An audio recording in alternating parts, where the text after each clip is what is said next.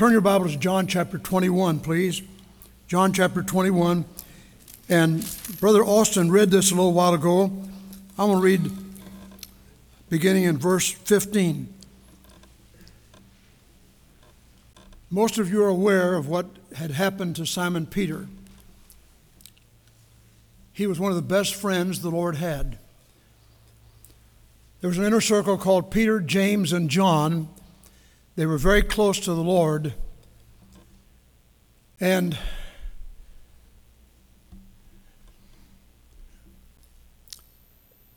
they were with Jesus at times when the other disciples were not there. For example, the Mount of Transfiguration, Peter, James, and John were there. In Gethsemane's garden, when the other disciples stayed a little bit further, he took Peter, James, and John a little bit further, told them to wait while he went further to pray.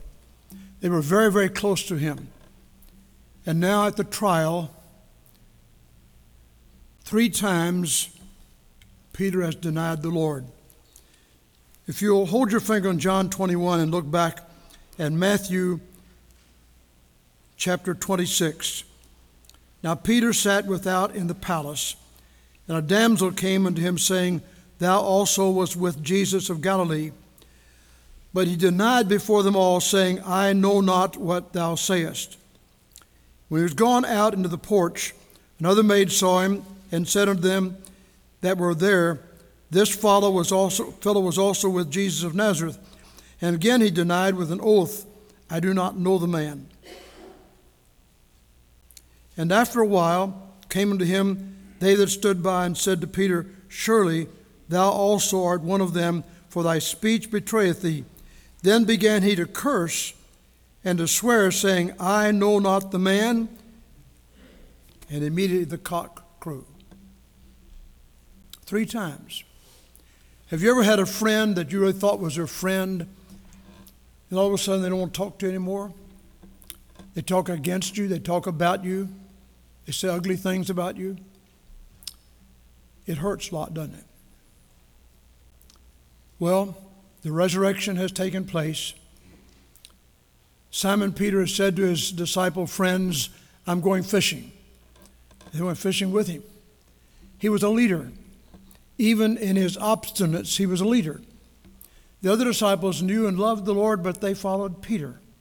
Interestingly enough, human beings follow other human beings.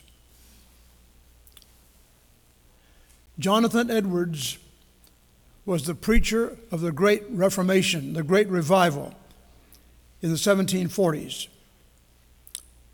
He's the one that preached sinners in the hands of an angry God. People got so convicted that they fainted and screamed, and many got saved, and the great first awakening began under the ministry of Jonathan Edwards.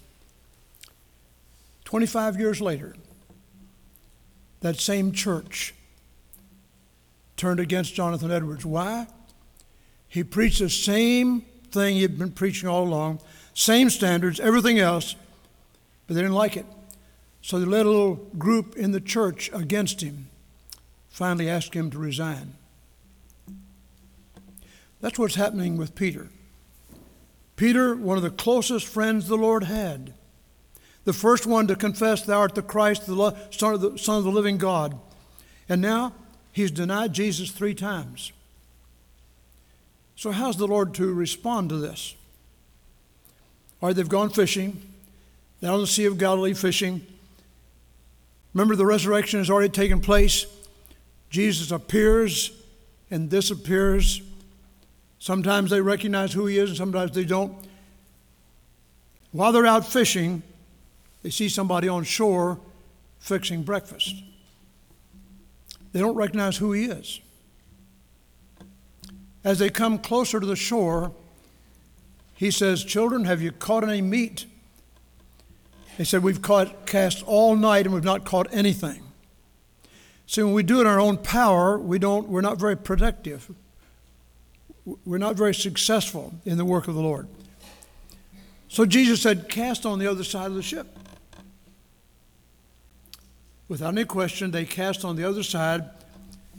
The big net filled up, 153 fish got in that net, symbolizing perhaps the 153 nations of the world, that in due time some from those various nations would come to Christ. They drew the net in, it did not break, which reminds us, when you give your heart to Jesus, you're in His keeping. His net's not going to break. Now, if you've never been saved, you may act like a Christian, but you're not in the net. If you've been saved and Christ lives in your heart and you get away from Him, God isn't going to ignore you. He's going to knock on your door. He's going to do something to get your attention again. This is what happened at the Sea of Galilee. Jesus appeared there for Peter's sake. So He told them to come ashore, bring their fish, and He fixed breakfast. And after breakfast, He said, "Simon, son of Jonas, lovest thou me more than these?" Notice He didn't say that to John or to James or Bartholomew or Thomas, who had doubted. He said it to Simon Peter, who had denied the Lord. He knew Peter's condition, spiritual. The word He used is, "Simon, son of Jonas, do you have agape for me?" God's unconditional love for me. And Peter said, "Lord, you know that I have phileo for you," fellowship kind of love. Jesus said, "Go take care of the people. Feed my sheep, feed my lambs." And He said the second time, "Simon, son of Jonas, lovest thou me?" using the word agape, agapao, which is the Greek word for unconditional love, God's love. And Peter said, "Lord, I have fellowship, phileo, for you." He said, "Feed my lambs and feed my sheep." Third time, Jesus used the word that Peter was using. If you notice in the text, it broke Peter's heart. "Simon, son of Jonas, do you have fellowship, love for me, koineo, phileo?" And then Peter's heart was broken. He said, "Lord, you know I have phileo for you." It's as if He's saying, "That's the best I've got." And Jesus said, "Feed my lambs and my sheep." Then a little bit later, He said, "Follow me." The years ahead turned out to be Peter's greatest years. He began to follow the Lord, and after a while, it was agape love that led him to serve the Lord, led him to preach a gospel that 3,000 people responded to on the day of Pentecost, that eventually led him to be crucified upside down for his Lord. There are two or three things we need to notice in this. Number one, notice that when a person gets away from God, God takes the initiative to bring him back. Now, if you're lost and you say no, no, no, no, no to the Lord, you hear His knock at the door. You hear Him calling you. Somebody comes to see you. Somebody calls you on the telephone. Somebody encourages you to come to Christ. You come to a gospel meeting like this and you hear the Word of God and God speaks to your heart and you know you ought to come and you say no, no, no. What will happen? Eventually, you become spiritually insensitive. You won't hear Him anymore. And God doesn't bother you anymore. This used to be called sending away your day of grace. I don't like that doctrine, but it's possible. It's possible to so turn away from God and say no to God again and again and again and again and again that you can no longer hear God speak to your heart.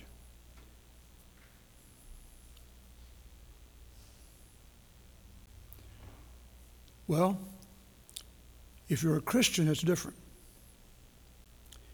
If Jesus really lives in your heart, you hear the Word of God and you may not like it.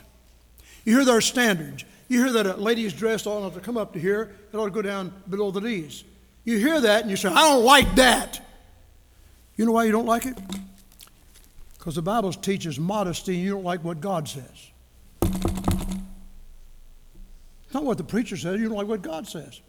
There's rebellion in your heart against standards. There's rebellion in your heart against the Word of God, the will of God, the plan of God, the purpose of God. Does God give up on you? No.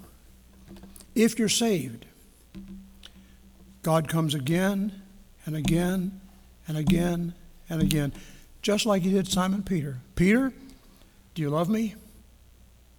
Peter, do you love me? Peter, do you love me? Why did he do that 3 times? Peter denied the Lord 3 times.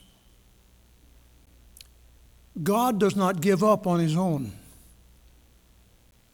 If you're here today and you've gotten away from the Lord and you're not as close to the Lord as you once were, God isn't going to give up on you. If you're really saved, if you're God's child, he's going to draw you back. He'll arrange circumstances, maybe illness, maybe a tragedy. I was at the hospital one day, and one evening, and a family came in. Their little boy had been run over out on Morgantown Road. We met together in the prayer room, prayed for that little boy, prayed that God's will would be done. They came in a little while and said, "Your boy's dead." They were, of course, hurt deeply, moved deeply. A few days later, they called me, asked if I'd come and see him. I went to see him. I didn't even know him. I met him at the hospital.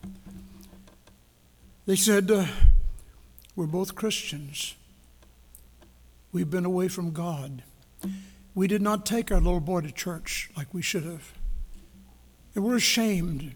God has spoken to us through this tragedy. We want to get back to God. To God be the glory." God has 1,000 ways to deal with somebody who's gone away from him. With Peter, right in front of the other disciples, "Simon, do you love me? Do you love me? Do you love me?" Well, some have wondered, did Jesus just sweep his hand around the boat, the tackle and net and equipment and catch a fish and said, "Do you love me more than these fish? Are you prepared to give them all up, your hope for a successful career, in order to give yourself forever to my work?" Is that what Jesus was saying to Peter? Or did Jesus look at the rest of the disciples and say, "Do you love me more than these do? You love me more than Bartholomew or Thomas or James or John?" Note that Jesus asked him 3 times, a reminder of the night of the trial, "If you love me, then give your life to service and to loving my people." We can only prove our love for Jesus by loving others. Love brought Peter to the cross. And Jesus said, "Never mind what I ask others to do. You come and follow me."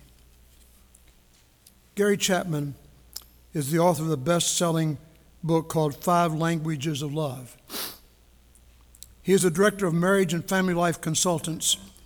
He's in demand on many continents around the world in marriage seminars. The 5 languages of love that he speaks of are these. Number 1, words of affirmation, verbal words of appreciation. Some people, this is what they need more than anything else. And between a husband and a wife, or a boy and a girl who are thinking of getting married, you need to discover what the language of love is in the one you're loving. Sometimes it's words of affirmation. Sometimes it's quality time, giving attention and spending some time with that person. Sometimes it's receiving gifts. Giving gifts means you love. Sometimes it's the act of service. You serve that person. Sometimes it's the physical touch that's involved in all love, but sometimes that's the major language of love. with Simon Peter? What was the major language of love that he needed? Well, Jesus didn't bawl him out. He did talk to him. And notice it was in front of the other disciples. Somebody said, well, it'd been nice if he'd gone and called him off privately and talked to him privately. He needed that. He needed to hear it in front of other people. And Jesus wasn't being mean to Peter. He was just saying, Peter, do you love me more than these? What did he mean by more than these? Did he mean more than the other disciples loved him? Did he mean more than the fish going fishing? You let the Holy Spirit reveal to your heart what Jesus meant. Because whatever he meant to Peter, he will mean to you and me. Perhaps it's something different in each of our lives. As we think of this, I want to ask you 3 questions. Do we love Jesus more than family and friends? That's sort of where it begins. I want you to notice something that Jesus said in Matthew chapter 10, verse 34. Think not that I am come to send peace on earth. I came not to send peace, but a sword. For I came to set a man at variance against his father, his daughter against her mother, the daughter-in-law against her mother-in-law, and a man's foes shall be they of his own household. Isn't that interesting? A lot of parents do not understand their children's commitment to the Lord. I've seen this happen over and over and over again. We had a deacon one time in our church. His son got called to preach. And this young man was spending a lot of time here at the work of the Lord and so on. And the deacon brought up in a deacon's meeting, this was years and years ago, my son's not been called to preach, the preacher called him to preach. And he just wants to spend time with him all the time. Man's been pastor of a church for many, many years, doing an outstanding job. That father understood later that was a mistake. And he too got called to preach. That was his problem all along. God had been calling him to preach. He had never surrendered. In the later part of his life, he became a pastor. Jesus said, if you're going to follow me, I have to be first in your life, not after your family. You can't love your mother or daddy or brother or sister or your wife or your husband more than you love me. It doesn't mean you're not to love the others. Of course, he wants us to love. To fail to love our loved ones is a sin. The Lord was speaking in comparison. In comparison with the love you have for me, Jesus was saying, your love for everybody else seems like hatred because I'm first. Christ is first in your life. Turn your Bible to Luke chapter 14. Let's look at this just a moment. Luke 14, 26 and 27. There went out great multitudes, and he turned and said to them, if any man come to me and hate not his father and mother and his wife and children and brethren and sisters, yea, and his own life also, he cannot be my disciple. And whosoever doth not bear his cross and come after me cannot be my disciple. What is Jesus saying? He's saying, I have to be first in your life. I can't be second, third. The Lord will not play second fiddle to anybody. I've told you this story before, but it impressed me greatly. Flora Dotson was a missionary in China for 40 years. She spoke to our church one time on furlough, and she told this story. She said, my mother's been sick. She's in a nursing home in Louisville. Some of my friends have told me I ought not to go back to China, but I ought to stay home, get a house, and take my mother home and have her live with me the rest of her life. She said, that's very tempting because I love my mother very much. So I went to my mother, and I said, Mother, I don't need to go back to China. I need to stay here and take care of you. Flora Dotson's mother looked at her sternly and said, Flora, God called you to China. He's going to take care of me. You go back to China. She went back to China, never saw her mother humanly again. Came home for a funeral, and Ms. Glazier and I think Miss Lohman went to her funeral. And Flora Dodson, with tears, said, I did what God told me to do, and thank God I had a mother that understood. Do you love me more than you love human relationships? A Jewish girl got saved in a meeting one night. Her father had told her never to go to a gospel meeting, but she got saved. She came home and told her mother and daddy about it, and they were very upset. They said, we'll give you till tomorrow morning. If you don't renounce this faith in Jesus Christ, you can leave home. We won't have anything more to do with you. Next morning, the girl played the piano. She heard a song the night before in the revival meeting, and she went to the piano and said, Mom and Dad, I love you very much. And here's my answer. Jesus, I my cross have taken, all to leave and follow thee. Destitute, despised, forsaken, thou art all in all to me. They kicked her out. She wanted to be a great Christian. I've never told you this part. She's the one that on a train to Florida asked me if I were a Christian. I had to say no. She wrote a letter to a preacher back in Louisville and asked him to come and see me. That man led me to the Lord.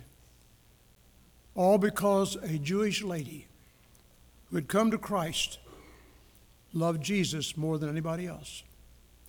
So the question in our heart today is, do you love Jesus more than you love your family, your friends, or anything else? Is he first in your life? That's what Jesus was saying to Simon Peter. Secondly, do you love me more than the flesh and its whims? Turn your Bible to Ecclesiastes 11. Listen to this. Rejoice, O young man, in thy ways. Let thine heart cheer thee in the days of thy youth, and walk in the ways of thine heart, in the sight of thine eyes. But know that for all these things God will bring thee into judgment.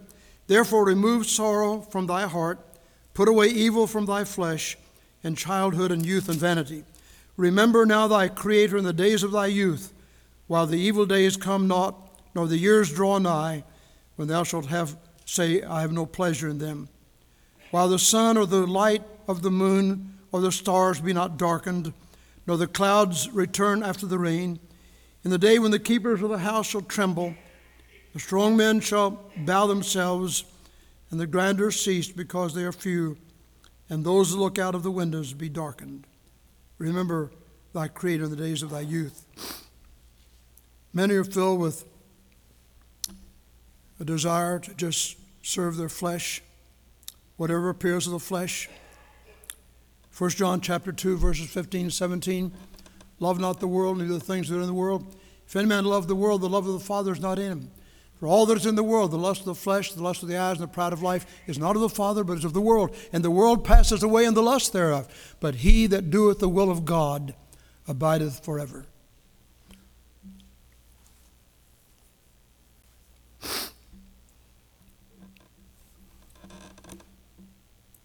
On June the 3rd, 1808, Jefferson Davis was born down here at Fairview, Kentucky.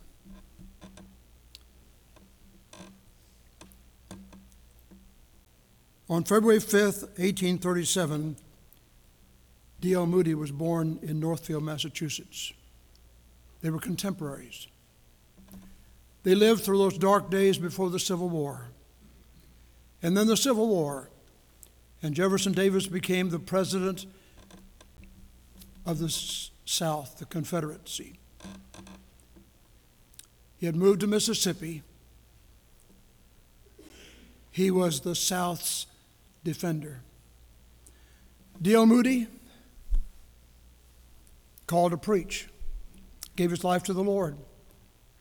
And during the dark days of the Civil War, he would go from Chicago down under some meshed mires and wires and try to reach people out on the battlefield and tell them about Jesus and try to bring them to safety, both those from the South and the North.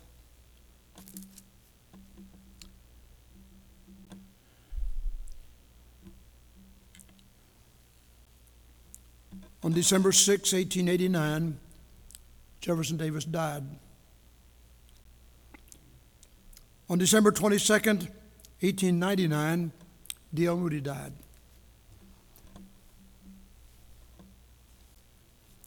Jefferson Davis, a great man. They tell me he was a Christian. I've read some of his stories. He seemed to be a very great man. He was a friend of Robert E. Lee, one of the great generals of the South. When he died, they decided the world would forget him unless they built a great big monument in his honor. So as you approach Hopkinsville, driving down 68,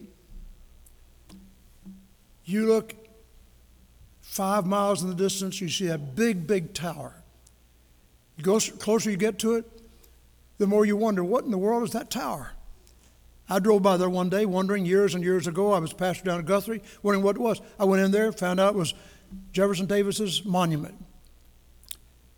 They were afraid that if he did not have a big monument, nobody would remember him.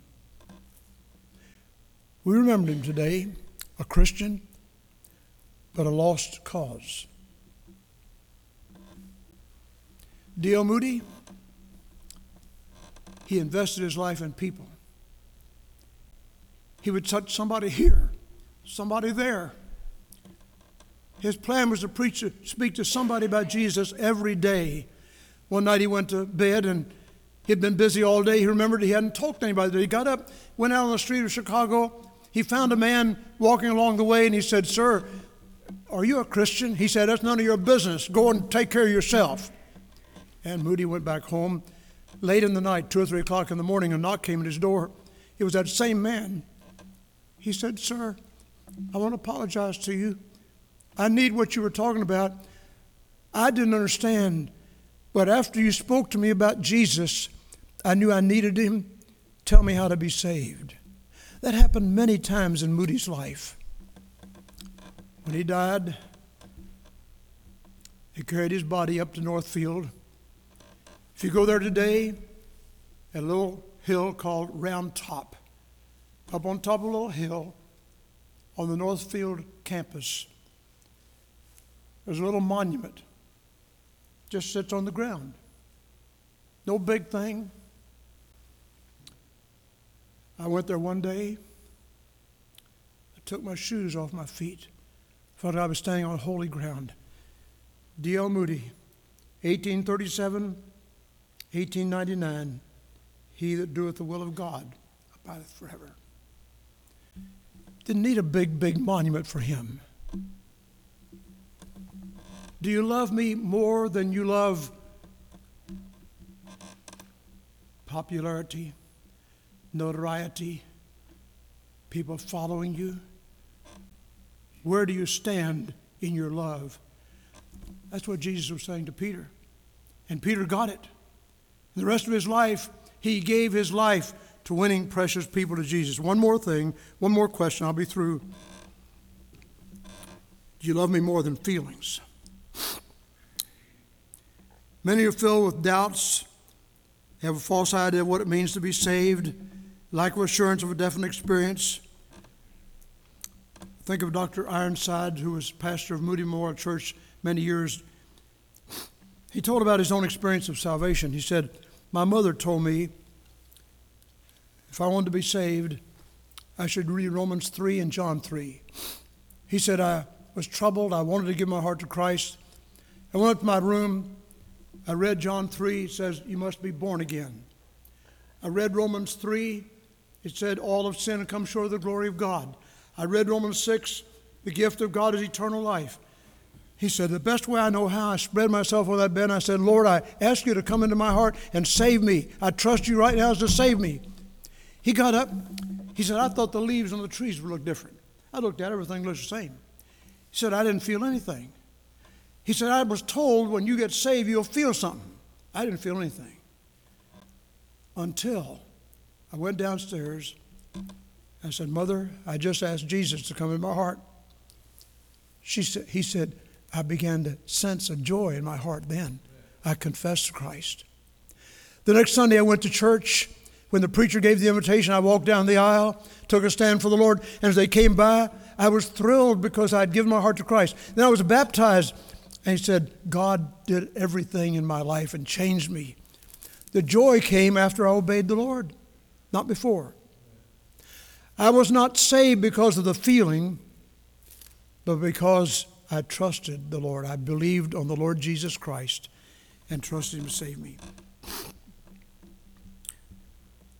I was in a meeting years ago at Rocky Springs here in Warren County. And that's Miss Ivy's home church. In the meeting, went through several nights and maybe a few people got saved, but one night God laid a young man on my heart. He was sitting in the very back of the auditorium, gave the invitation. I could see him struggling, had his hands on the bench in front of him. I could see a struggle. After the service, I went to him and said, wouldn't you like to be saved? He said, I would, but I don't know how. Went into a back room. We prayed, and all of a sudden, joy came into his life. He asked Christ to forgive him and save him. He got up shouting. He's a deacon out at that church now. Great man of God. The next night in the meeting, 2 people came forward and said, I want what he had. When I got saved, I didn't shout. I didn't cry. I didn't do any of those things. They went over here to the side bench and knelt and prayed and prayed and prayed and prayed. And finally, I took my Bible and showed them that it's not the feeling, it's not the shouting, it's not the tears that saves you, it's trust. I said, are you willing to trust Christ as your Savior? Yes, I do that. They got up with the joy of knowing that Christ was their Savior. You're not saved by feelings. You're not saved by crying.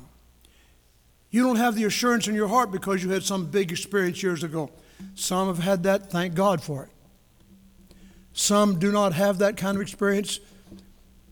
There's nothing in the Bible that says you have to have that kind of experience. Paul was saved on the Damascus Road, unusual. Peter was saved by just hearing Jesus say, come and follow me. Matthew sat at the tax collector's office, and the Lord came by and said, follow me, and I'll make you fishers of men. Matthew began to follow the Lord. Nothing said about emotion or tears or crying or shouting. See, you're not saved by feelings.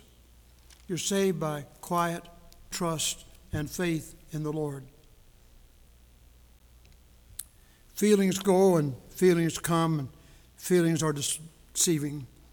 Many get sidetracked by selfish feelings, disappointments in people, hurt feelings by others, not appreciated, emotional ups and downs, natural psychological circles, depression, failures. Those things hurt. Those things hurt. And so many people get discouraged. They don't trust the Lord because they go through these valley times. I want to guarantee you, you're going to have some psychological ups and downs. You do not feel the same every day. There are days you feel wonderful, there are days you feel low. The black preacher saying, nobody knows the trouble I have, nobody knows but Jesus. Some days I'm up, some days I'm down. You're not saved by whether you're up or down psychologically or in your emotions. You're saved by quiet trust and faith in the Lord Jesus Christ. Simon, son of Jonah, do you love me? Lord, I love you. But I have phileo love. And Jesus said, follow me, and that love will grow. That love will grow. When you come to Jesus, you come as a babe in Christ. Then you begin to grow. Thank God for growth.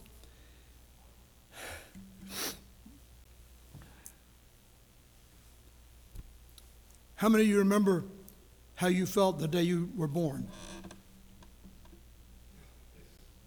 Nobody. Why? You don't remember anything about it. Your parents may have told you about it, but you don't remember it. How many remember something that happened when you were 10 years old? Or 20 years old? Or 40 years old? You see, we're better able to assimilate those things as we grow. Same thing in our Christian faith. We grow in the nurture and knowledge of the Lord Jesus. The question today, are you willing to say, Lord, I love you? I'm just where I am. Just as I am without one plea, but that thy blood was shed for me, O Lamb of God, I come to thee. If you'll come that way, he'll come. He'll change you. He'll save you. You begin to grow in the Lord. And when you get to the portal of death, you can reach out and say, Lord, I trusted you those years ago. I'm trusting you now. Lord, I love you. And Jesus says, feed my sheep. Do what you can to serve me. Do what I ask you to do. Everything will be all right. Are you willing to say that to the Lord today? God is speaking to somebody here today about a will or purpose of God for your life. You can either ignore it, or you can say, Lord, I hear you calling. I can hear the Savior calling. Take my cross and follow me. If you hear that and will respond, God will bless your life. And oh, what a joy when you get home over there and you look back through life's little while, whether it's 10 years, 20 years, 50 years, 100 years, whatever years God gives you here, you'll say, Lord, thank you, thank you, thank you. Peter, do you love me? Lord, you know I love you. It breaks my heart. The only kind of love I have is fellowship love. And Jesus said, if you'll follow me, that love will grow into agape. And it did. On the day of Pentecost, preaching, 3,000 people got saved. God used him in an unusual way to touch people's lives. And one day, at the end, just as Jesus had said, they girded him up, led him to the cross.